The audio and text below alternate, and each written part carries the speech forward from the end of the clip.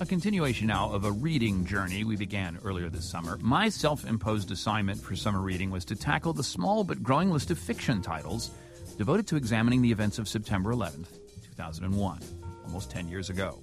We spoke with Jonathan Safran Foer, whose book Extremely Loud and Incredibly Close is a look at how the sudden attack on the Twin Towers bends reality itself.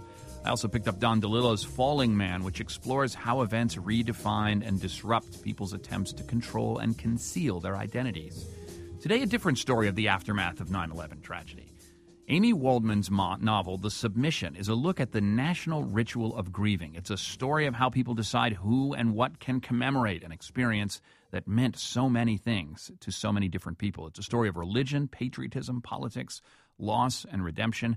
And author Amy Waldman joins us this morning. Good morning, Amy. Good morning. So let's just begin. This story is about an anonymous submission for a memorial at the World Trade Center site by a secular Muslim American, and the discovery that his submission won the prize creates an enormous sort of reexamination of what this event actually meant.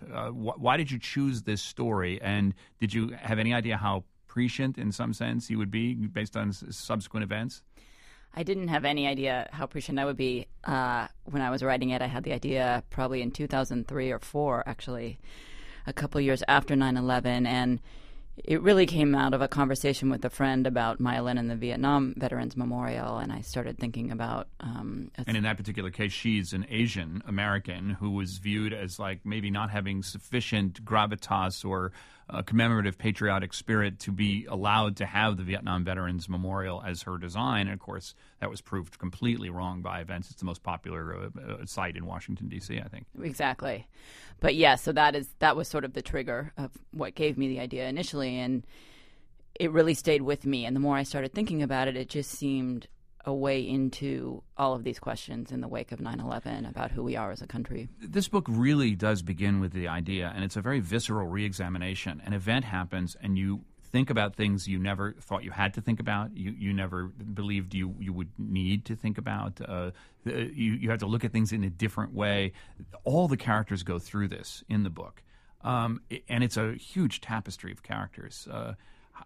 How ambitious did you imagine this would get as you began to sit down and actually write? I think when you, at least for me, starting a novel, especially a first novel, I couldn't think too much about how ambitious it would be, or I wouldn't have been able to write. I would have done it. Exactly. I would have been paralyzed. But I knew very early on that I wanted to tell the story from multiple perspectives, because I felt like that's what the aftermath of this event was like, was competing perspectives. How do we reach reconciliation? How do we reach consensus in the wake of this? And it's amazing how well you do with all those characters. I'm astounded at how you inhabit those characters in so many different ways, so credibly. And reviewers have even commented on this as well. But who's the narrator here? Who is the narrator? There is no narrator. I mean, there's a voice, but it's not a narrator. There's definitely not a narrator. What I wanted is that when you are with a certain character and the book cuts between them, you see the world through that character's eyes. And it was important to me to pull the reader from one perspective to another like that, and not have an overarching person telling you what's going on. So you are inside the mind of each character. You know, with your long experience as a reporter, and you, in fact, covered 9/11 for the New York, or partner of the New York Times, there are times in the novel where you almost forget it's fiction, where it's so realistic and actually, as you say, so prescient of later events that you almost feel as though you're reading a newspaper account. I'm wondering if that was conscious on your part, and why? What effect you were trying to get from the reader to kind of blur that line between fiction and fact? Mm-hmm. I definitely wanted it to feel real. I wanted you to forget that you were reading a novel in one sense and just lose yourself in the reality on the page, to the point where there were passages of writing that I loved and thought was really beautiful, but I cut them out because I felt like it distracted from that sense that this could be something that happened, and I wanted you to feel that and really feel it as something you might experience. The book imposes something on the reader, and that is that there must be a memorial at 9/11 at the World Trade Center site. Why? Well, partly that was spinning off reality, because we, as a city and country, made that decision very early on, not just that there must be a memorial, but that it must happen quickly as part of the healing process. And I think there's has been a lot of debate around that, and probably will continue to be over time, even as the memorial opens. Was this too fast when we are still grappling with the meanings of the event? But has it been healing, that process, do you think, as you observed it? It isn't necessarily healing in your book to all the characters. No, in my book it's quite divisive and opens up a lot of wounds, but I think on some level there's a value to that, to having a memorial process open up a discussion, as it did, frankly, for Vietnam even. Sure. Although that was much longer after the event. Yeah, well, not much when you think about it. I suppose not. I suppose at the very end of the war, that's true.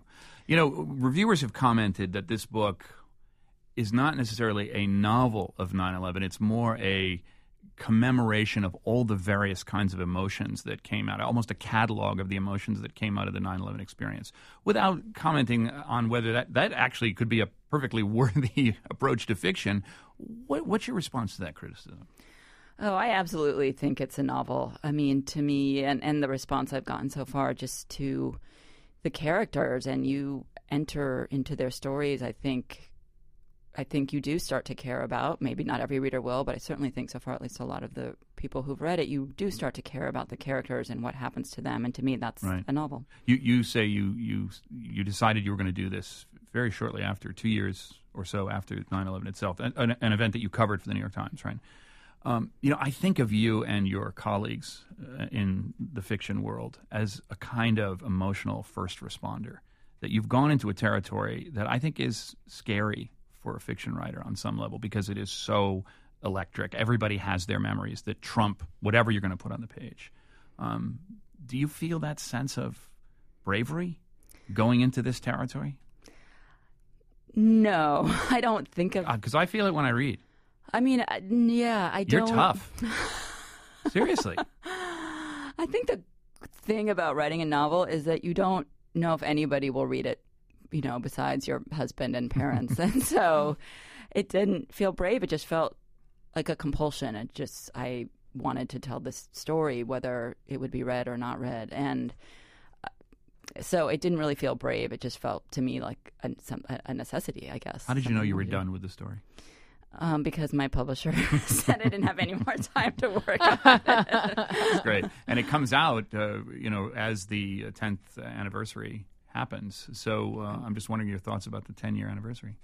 Because you've been in this experience well before the rest of us. Right. I think it feels pretty momentous on some level. I think been a lot of anniversaries since 9/11, but somehow this one does feel different. So, maybe kind of the end of a chapter or something for us. Well, thanks so much for being my companion during my book club assignment for this summer. The book is The Submission. Amy Waldman is the author. It's a story about 9/11 and so much more. Thanks so much. Thank you for having me. Mm-hmm. You can get more information about other book club reads. You can listen to interviews again with this one with Amy Waldman or with other authors. Head over to the www.thetakeaway.org. Also, head over to our blog at our website and tell us what you have been reading. And we want you to write a review. What is a book that has kept you interested all summer long?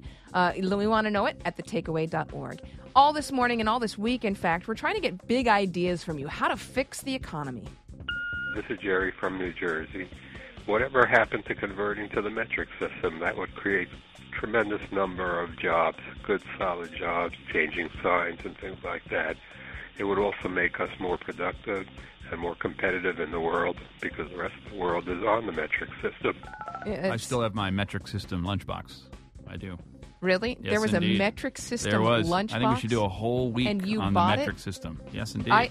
I'm going to be gone that week. Whatever week it is, I will be on vacation. Give us a call with your big ideas at 8778 My Take. That's right. I'm Celeste Headley. And I'm John Hockenberry. This is The Takeaway.